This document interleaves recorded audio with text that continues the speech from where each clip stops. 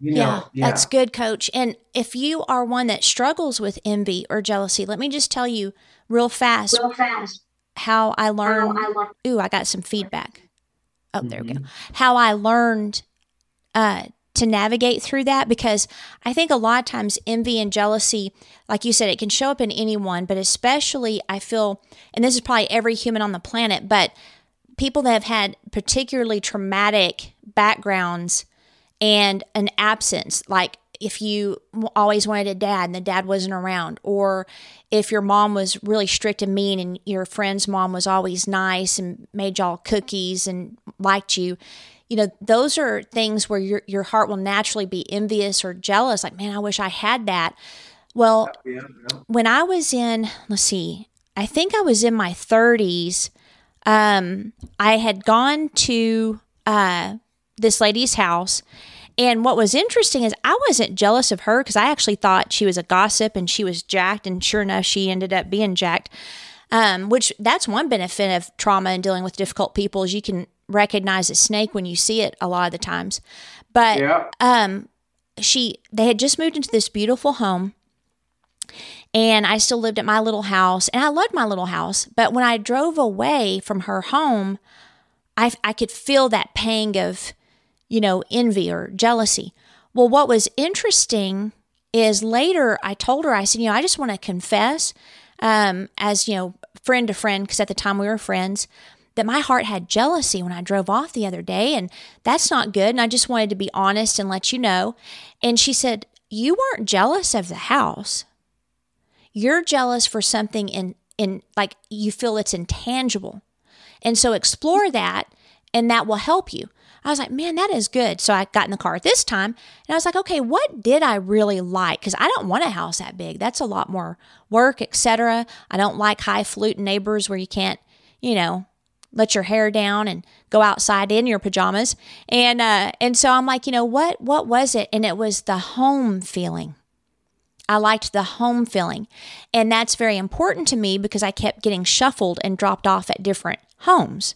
And so Mhm. that was where that came from. And then once I recognized it, I was able to take steps to incorporate that more into my life and to also recognize that I had it to a degree. I could just go to the next level. So just to, like you sent me that intuitive, when you're feeling anger, ask, what is anger trying to tell you? And it's the same thing. When you experience jealousy or envy, ask, what is it trying to tell you? So I just want to give that out because there might be some people listening to us, Coach, that they do battle with jealousy and envy. And also, if you're over attaching to people, it will never end up well, ever, ever.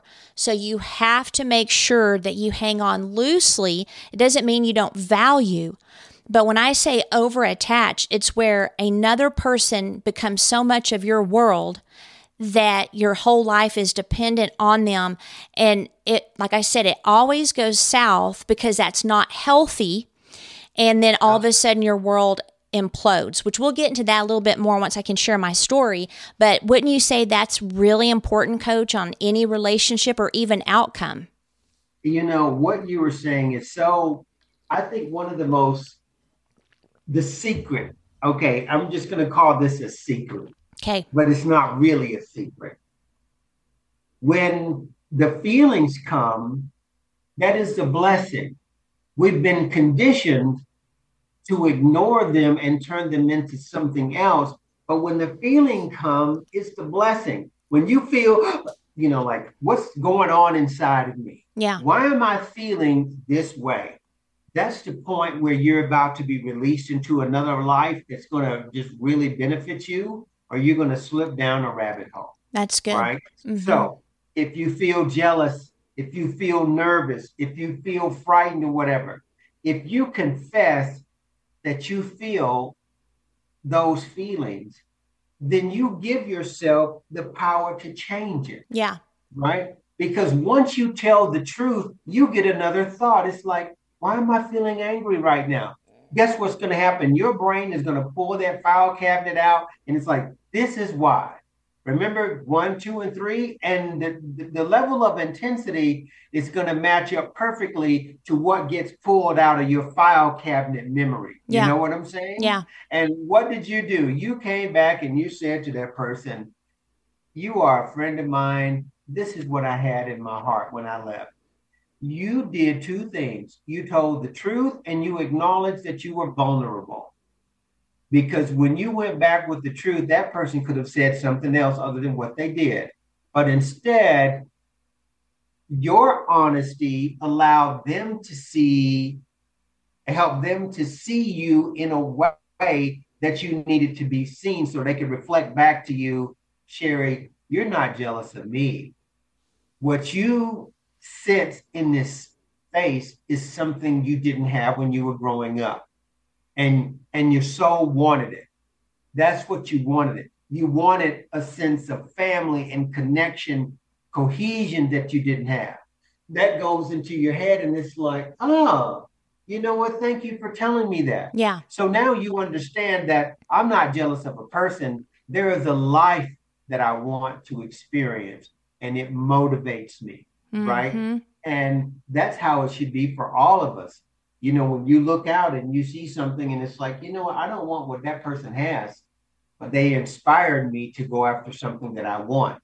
There's nothing wrong with that level of fire that burns inside of us. Coach, I'm kind of like having a, moment here because in the last like 2 or 3 conversations, I think the last 2 you've talked about, like when I had a conversation with you when you were moving that I was vulnerable. And then in this situation that I was vulnerable, I've never seen myself, I've never seen myself as being vulnerable.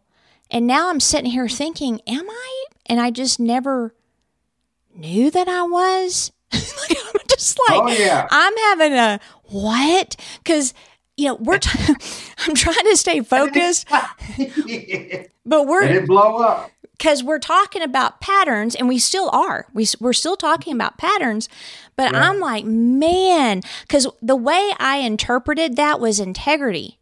I didn't interpret it as being vulnerable. I interpreted it as I'm a person of integrity, and so integrity requires honesty and having those conversations. But Coach, my mind is blown. I'm going to have to sit down. See, this is what Coach does. Yes. Like while he's talking, I start sweating. I'm like, man, it is hot in here because the excitement of this thing hitting me is like, what? And so, yeah, I'm going to have to journal on this, Coach, because I never connected those dots. Yeah. One of the things that happens in the type of system we live in, you get conditioned out of authentic feelings, right? So, he just said another bomb, conditioned out of authentic feelings. Yes. So back to nature. When the lion on the plain, when they are talking, and as a matter of fact, when you hear them, they sound more like than they do like wow, like we think of, right? But they can tell in the sound that, oh shit, it's 6 brothers. There's 6 males coming this way.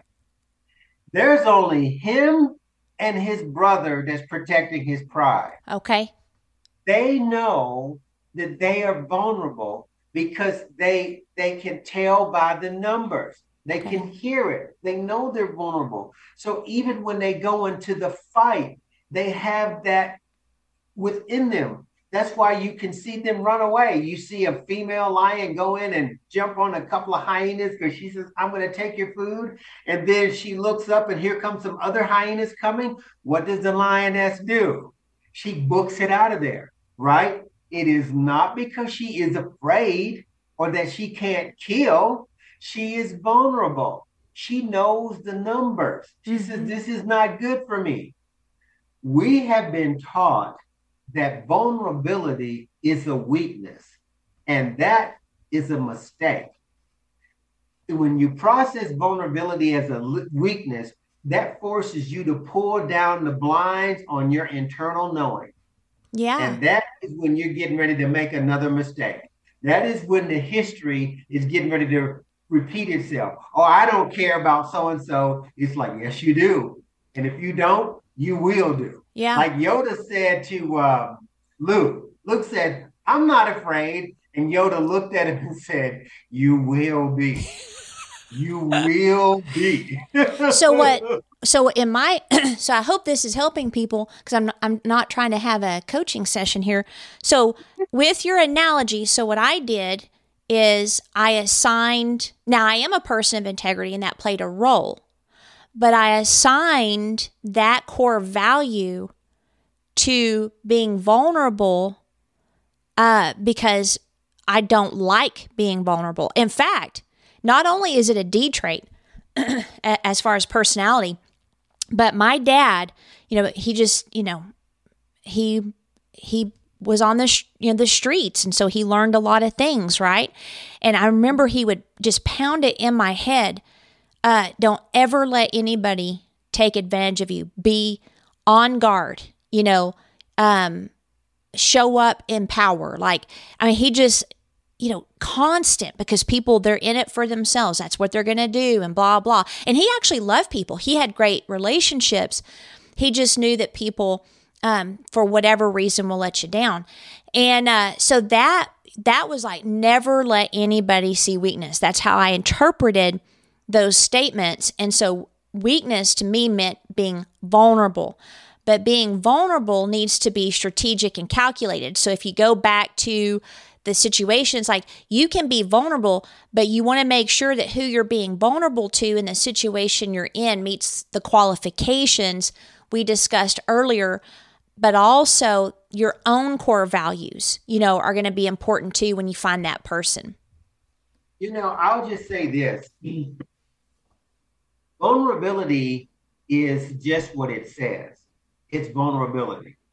You don't really protect it, not in the sense that I'm going to gird myself against being hurt. Right. What protects vulnerability is authenticity and truth, right? You can't stop your feelings from being hurt, but you can stop from dwelling in a negative mental space, right? Yeah. You can't stop yourself from feeling rejection, but you can be authentic and say, you know what? I really cared about that person. I really, really liked him, but it didn't work out that way. That's painful. Okay, I can accept that, but now I can move on. But if I say, you know what, screw him, screw her, whatever, guess what? That is a block in the thinking.